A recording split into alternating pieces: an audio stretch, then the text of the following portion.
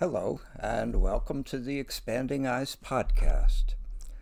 We have been looking at Shakespeare's strange and fascinating history play, Henry IV, Part 2, the third part of a tetralogy that began with Richard II, continued with the first part of Henry IV, now the second part, and will end when Prince Hal takes the crown and becomes Henry V at the very end.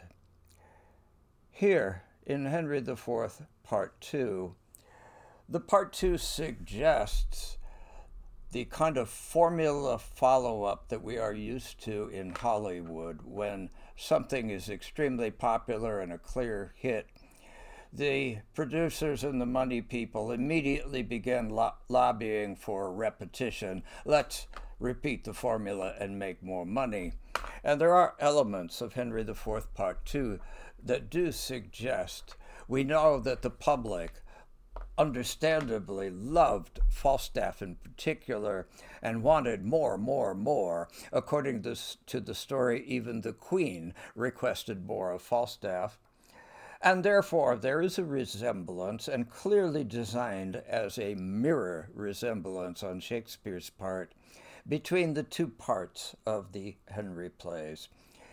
And in particular, the overall structure, the alternating between the high drama of high politics in blank verse of the upper class characters, the rebellion, the revolution, the failure, and the aftermath, and a switch over and over again to the low-life characters down in usually the tavern or on the streets, having their dysfunctional way of it. And that rhythm is maintained in the second play. And yet, as I suggested last time, in many ways, this is not just a repeat, Shakespeare trying to cash in. He does enough of that to satisfy the need for money and success. But he doesn't like just to repeat himself in a sort of blind mechanical way. He is trying something quite new in this play, something that I don't think has any real comparison anywhere else in Shakespeare. Even the low-life scenes with the comic characters in the comedies are not like this. And it's especially in the lower class scenes that this play shows itself as really in some ways quietly yet radically experimental. It's as if Shakespeare had been reading Eugene O'Neill some of the time. Scenes go on for pages amongst the characters that surround Falstaff, and none of it advances the overall plot 1 inch, except thematically to represent a society in almost complete hit-bottom dissolution, the closest you can come to complete anarchism, a complete breakdown of not just law and order, but of garden variety mental health, because these characters are exceedingly dysfunctional.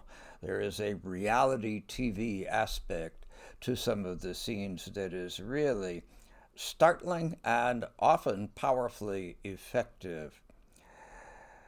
But the alternation does continue.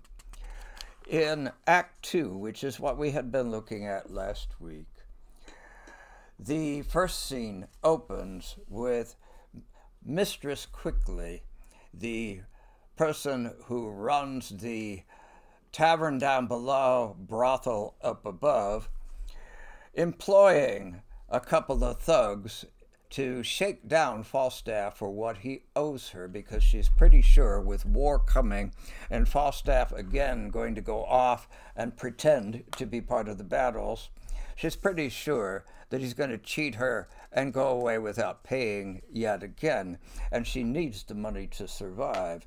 So she hires a couple of guys to lean on him, and yet it ends, despite the attempted intervention of Chief Justice Silence, on the part of law and order. It ends with Falstaff drawing Mistress quickly into a corner, saying something to her, we know not what, but we can guess, and succeeding in conning her not only into letting him get away without paying, but to pawn some of her possessions, her plate, in order to pay him even more. This poor woman who is infatuated with Falstaff, and he just coldly, shamelessly exploits her. Falstaff in Henry IV, Part 1, elicits a great deal of sympathy simply by the contrast with the upper-class characters. He is nominally upper class himself. He is Sir John Falstaff, which makes it even more outrageous that he is hanging about with the dregs of society down at the other end of things. But he wants nothing to do with the preposterous ideas of honor and the glory of war that possess people like Hotspur. He knows better. And we have a good deal of sympathy with his detachment from the vapors that characters like Hotspur are capable of becoming intoxicated by. This play was sometimes put on when I was young during the Vietnam War era as an anti-war play, and it can certainly be played that way, and the more attention the production gives to Falstaff, the more it's going to become that. So in Henry IV, Part 1, Falstaff comes off as a vital, full-of-life character who is detached from the various illusions that are leading any number of the main characters to their deaths. It changes, though, in Part 2. As Milton's Satan in Paradise Lost begins by looking like a titanic, magnificent rebel figure, and God the Father on the throne looks like a reactionary tyrant, slowly through the course of Milton's epic, that begins to change, and we realize that we have been taken in by Satan's acting. And acting is a prime motif in Henry IV, Part 2, putting on a big show that is nevertheless quite obviously over-the-top fake.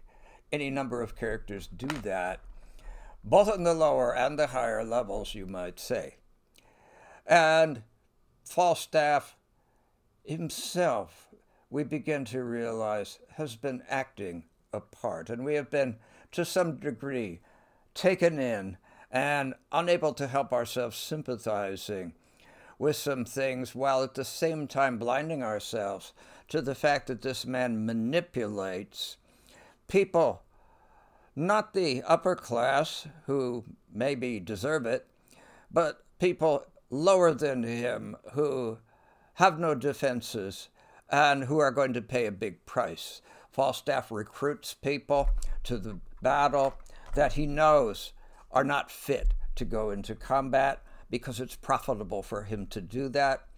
And he says they'll fill a grave trench as quickly as any other man. He ruthlessly exploits Mistress quickly for money. He's exploiting Hal, too, though that's a little different because, after all, the future King of England can really afford it, and his credit card has no limits on it. Nevertheless, there is a coldly manipulative and false aspect to Falstaff that becomes clearer and clearer and relates him to the coldly manipulative false characters that really dominate this play from top to bottom, from beginning to end, with Hal trying to wend his way through this labyrinth as through a minefield. We saw Falstaff exploit Mistress quickly and play her false with false stories. We move then in Act 2, Scene 3 to Northumberland, one of the top rebel figures whom we remember from Henry IV, Part 1 as first the father of Hotspur, And second, basically, the cause of his own son's death, because Northumberland, sensing that it was a lost cause, called in sick to the Battle of Shrewsbury, the decisive battle that takes up the whole of Act 5 of the 2Henry play. He leaves everybody in the lurch, and the only two people with the guts, not common sense, but at least the guts, to remain standing and not run away and head for the hills, are the Scottish Douglas and his own son Hotspur, who insist on fighting, and Hotspur dies. Douglas, his big blustering Scottish Douglas, his nerve breaks at the last minute and he runs like a coward, so he survives. But poor Hotspur, who was the one genuinely noble warrior in the 1Henry play, has died because his own father refused to back him up. Too risky. Now, we turn to Henry IV, Part 2, Scene 3, and we see Northumberland, who, at the beginning of this 2Henry play, had thrown off his crutch and nightcap, with which he had been playing crafty sick in the dryly ironic phrase of the personified rumor who is the chorus figure in the opening of the play. He throws away his props and says, "I'm for battle now. My son is dead. I'm just in a nihilistic mood. We're going to go down fighting." 2 scenes later, enter Northumberland, surrounded by women, his wife, and, rather to our shock perhaps, because we remember her vividly from the 1Henry play, the wife of Hotspur, Kate, back in that play, now a widow. And what these two women do, in very short order, believe me, it does not take much arm twisting, is convince Northumberland to betray the rebel cause a second time and run away to Scotland because another decisive battle is shaping up, and they fear that it is not good for the rebel cause. The prognosis is not good. The media and all the surveys say chances are not good, and they say you need to get out. His wife, understandably, and Lady Percy, formerly Kate, chimes in with the longest speech, and we can understand it because what she says to him is, "Don't be like my husband. Don't be like Hotspur and go into battle anyway, like a madman," she says, and get himself killed. It is quite understandable that she would have no desire to see more idealistic, deluded male antics, this time on the part of Northumberland himself. And therefore, Northumberland, in very short order, acquiesces and says, "Okay, I really did want to have a vacation in Scotland. After all, we're out of here." So much for the honor and glory of the rebel cause, because Northumberland is as high up the rebel totem pole as it gets. We move again to the other end of the spectrum. Act 2, Scene 4 is an extraordinary scene. This is exactly the type of thing that I am talking about where I say Shakespeare is experimenting with a kind of comic, ironic naturalism that is really extraordinary. I admit I have never seen the second part of Henry IV staged before, and I'd be fascinated to see how this came off dramatized, because there is an enormous opportunity for several actors to take the scenery and chew on it because the whole scene is utterly overacted, deliberately, and on some level, you finally realize consciously overacted. These people are drama queens and drama kings. They are making trouble not because they're driven by something to do it, but because in their heart of hearts, they're having a really good time. It's fun to make scenes. It's fun to act like lunatics and fools. And if you doubt that, take a look these days at the United States Congress, at the antics of people like Lauren Boebert and Marjorie Taylor Greene and Matt Gaetz.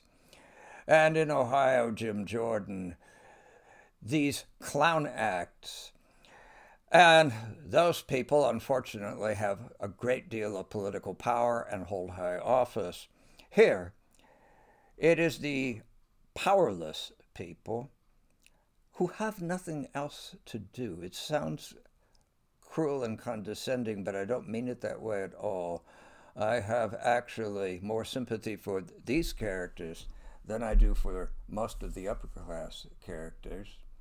But these people are trapped in a dead-end life, and I think that's the point of these low-life scenes that are so hugely bulking in Henry IV Part 2. This is a society that has seen law and order disintegrate so far that this is what life is, especially on its lowest levels. And there's nothing else to do but get drunk, get wild, break things, and have a great good time. It is reality TV. It is the impulse behind reality TV. And that's exactly what we see here. We also get new characters in this play, several of them, and every single one of them are these over-the-top. Shakespeare's comic types are usually exaggerations, but these carry it to a new extreme. And we get two of them here within this same long scene of scene 4 of Act 2. First, we got the prostitute named Doll Tearsheet.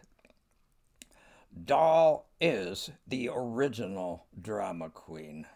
When she's not working, she's picking fights with men. She picks at men until they get all irate and start fighting with her. And if she can make two men fight each other, all the merrier.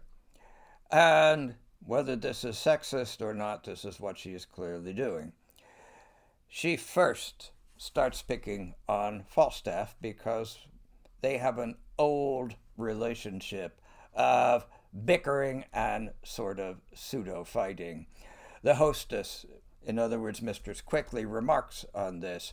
"By my troth," she says, "this is the old-fashioned. You two never meet, but you fall to some discord." Every time, this is a well-acted drama, and they're both having a good time at it. And Doll just keeps picking at him, picking and picking at him. And Falstaff, of course, gives back as good as she gives. Then another over-the-top character comes in, Pistol, who only basically gets this scene as his 15 minutes of fame. But this would be one hell of an entertaining, fun role for some actor who is not only allowed but expected to go completely over the top. Pistol is the on steroids version, you might say, of a well-worn comic type that goes all the way back to classical drama, so much so that it has an actual name of this type, the Miles Gloriosus, the braggart soldier. The braggart soldier who is nevertheless a complete fraud. All his bragging is complete lies. And that's Pistol his name betrays what he is, but in fact, he's not that. He is a pistol whose powder is wet, you might say. And in fact, there are puns upon his name, but he is a pistol incapable of making more than just noise. He has no real charge, and there are, yes, sexual innuendos all the way through the dialogue here, just relentlessly so. But pistol would be just a great good time for some actor. He spouts all this fustian that doesn't even mean anything. It's just kind of gibberish. A lot of it is quotations from plays, actual plays, by Shakespeare's contemporaries, including Marlowe, including Greene, half the theatrical tradition, but all thrown into a stew and mangled, together with a good deal of stuff that makes no sense whatsoever, but is declaimed. If you remember Hamlet's advice to the players, this is exactly what Hamlet was warning against. Don't overact. It out-Herods Herod, because Herod, in the old mystery plays, was another comic type where you were expected to twirl your mustache and go over the top. When I say twirl your mustache, obviously that's an allusion to the old silent theater, which goes back in turn to the melodramas on the 19th century stage, where this type of acting was very common and very much appreciated by the audience. And Pistol is an early character, very much in that line. Example of his speech, for example, includes the following. I'll see her damned first to Pluto's damned lake, by this hand to the infernal deep, with Erebus and tortures vile also. Hold hook and line, I say, down, down, dogs, down, faitors, have we not Hiren here? Mistress quickly tries to calm him down. Be quiet, 'tis very late, I beseech you now. Aggravate your caller, the typical Shakespearean comic device of uneducated characters using the exact opposite word because they're ignorant from the one that they really want. Please aggravate when she means tone down your caller. But he indeed aggravates it. These be good humors indeed, he says, shall pack horses and hollow pampered jades of Asia, which cannot go but 30 miles a day, compare with Caesars, and with cannibals and Troyan Greeks. Nay, rather damn them both with King Cerberus, and let the welkin roar. Shall we fall foul for toys? That makes no sense whatsoever. Don't even try to understand it. He's just spouting. And it's all an act. He has probably never been in a battle or a street fight in his entire life. But he's making enough of a fuss that finally Falstaff gets in a fight with him. This is exactly what Dahl had been, no doubt, hoping for. Get two men going. He tries to throw out and act a bouncer and throw out Pistol, and they get into a fight. And finally, Bardolph drives Pistol out, and Falstaff, poor boy, has sustained a slight wound. It's probably like a minor cut in the shoulder. And, oh, Dahl says, you sweet little rogue, you. Alas, poor ape, how thou sweat'st. Come, let me wipe thy face. She's all over, Falstaff. She says, thou art as valorous as Hector of Troy, worth 5 of Agamemnon and 10 times better than the 9 worthies. She has some education. And so forth and so on.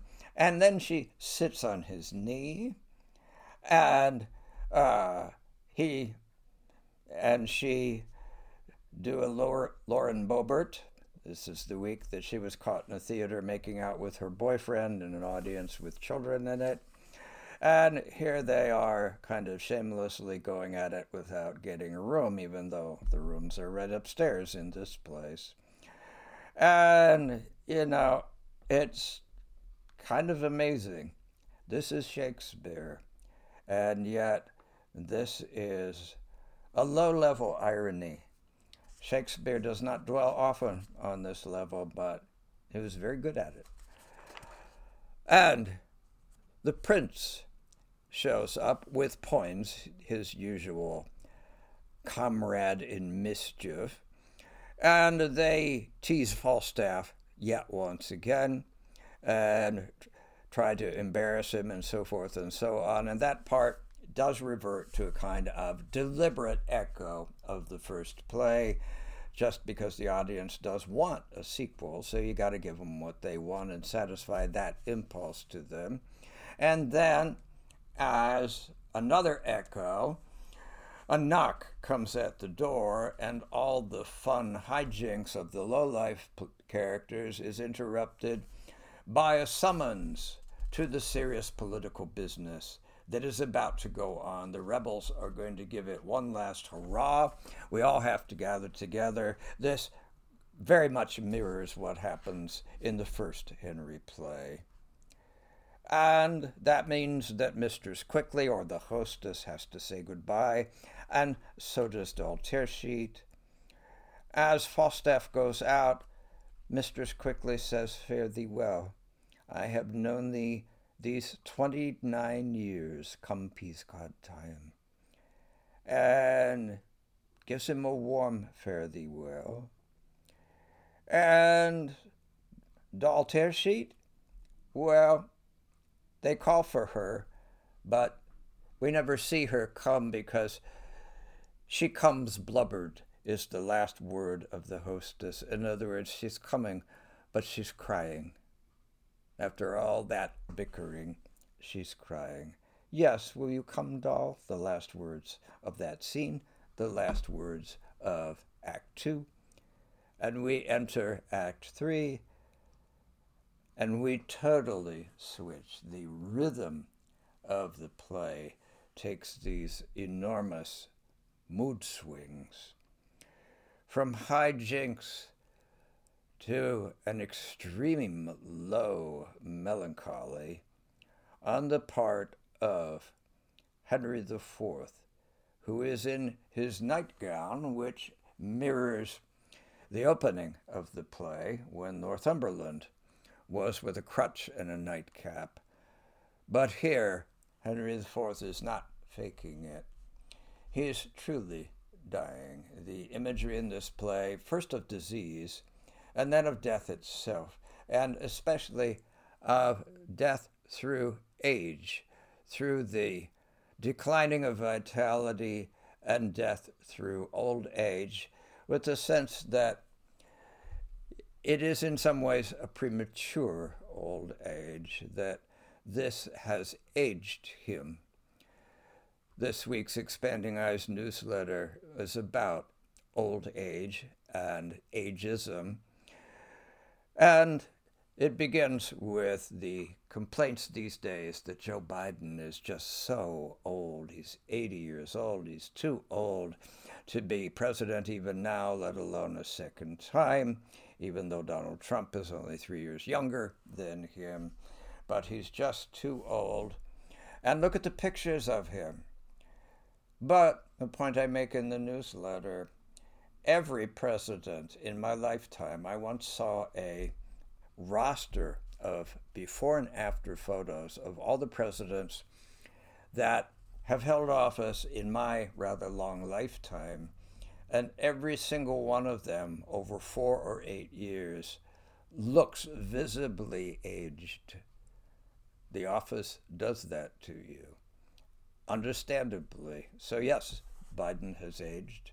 They all aged. Even Ronald Reagan, the Hollywood actor, you could see that he was older by the end of it. And here, the king, who came on as in his prime in Richard II when he deposed the king and became Henry IV, is now 2 plays later on the verge of death, very much on the verge of death, and we will see that coming up. Here, he's not only on the verge of death, but he is in what we would call extreme clinical depression. He's on his way towards the realm that Macbeth ends up in at the end of that play, although not from a sense of murderous guilt in the way that Macbeth is, but nevertheless an extremely black depression, and makes some rather significant speeches about it. The resemblance to Macbeth is almost inevitable, because what happens at the end of Macbeth's play is that he cannot sleep. The guilt and strain of what he has done means that he can no longer sleep. His wife can sleep, but she sleepwalks, as we know. But Macbeth has murdered sleep, the famous lines from the play. Here, Henry IV, with what underlying guilt is an interesting interpretive question, also cannot sleep, and he's talking about it in a long soliloquy that opens Act 3. O sleep, O gentle sleep, nature's soft nurse, how have I frighted thee, that thou no more will weigh my eyelids down? And goes on to say, even a shipboy up riding the top of the mast, up there in the crow's nest, looking as a lookout, even he can fall asleep upon the high and giddy mast. Sleep will seal up the shipboy's eyes and rock his brains in cradle of the rude imperious surge, and in the visitation of the wings. He can sleep way up there in a halfway storm, and yet I can't sleep here in my bedroom. And he ends that speech by bequeathing us one of the most famous Shakespearean lines, "Uneasy lies the head that wears a crown." And he will not get better. He will not throw this off. He will continue to decline. And part of his problem is despair over the state of England. It is not just personal depression, but depression over the fate of the kingdom, about which he is on the verge of despair. He says, "Then you perceive the body of our kingdom, how foul it is, what rank diseases grow." And we have seen repeatedly the imagery of disease over the body politic, the body of England, in a way that foreshadows Hamlet, coming up not many years after this play, but having a rather gross glory of its own. And he finally ends with an extraordinary speech that sounds the theme of the generations, the conflict between the young and old generations, and the old generation really reaching a point of decline where all they can do is die and get off the stage. O God, that one might read the book of fate and see the revolution of the times. But if you could do that, if you could read the book of fate and see the revolution, the cycles of history, he goes on to despair. Oh, if this were seen, the happiest youth, viewing his progress through, what perils past, what crosses to ensue, would shut the book and sit him down and die. If youth knew what was ahead, youth would just sit down and die. That is not true of his son, of Hal, who will become Henry V. Hal will wend his way through this generational labyrinth and try to come out with something other than the impasse that the other characters form a pattern of. Narcissistic youthfulness, high idealism but not grounded in reality. That is Richard II, that is Hotspur. Or cynical older characters who have no loyalty to anyone and who will betray anyone, even their own son, because they realize there is no glory, there's only power and there's only advantage. Better take advantage. They are utterly cynical because they are old and utterly worn out. They are past it. We are in the United States facing a crisis, and again, I touch on this in the newsletter, where most of the people causing most of the crisis, and it's a crisis of democracy itself, it's old people clinging to power, clinging to a discarded vision of the past that is rightly discarded, wanting to go back to the past because the past is not only familiar, but it's the place where their kind was privileged. And they are the problem. The old people, and of course, I'm one of them. The older generation is the problem, and they are holding back everything. Wouldn't it be better if the boomers just died off? It's a question, though there are various answers, and not all of them are as simple as, yeah, sooner the better, though that is one answer. Here, Henry IV has reached a kind of sense of the meaninglessness of it all, and it is true that all he can do now is die. His men will try to convince him otherwise, and we will go on from there because it's not over. He's wrong that this is not the end of it. There is more to come, and partly through the agency of the very person he most despairs of, his son Prince Hal, whom he thinks is utterly worthless and on the verge of betraying him in order to become king. And he is wrong on all counts. We will pursue that next time.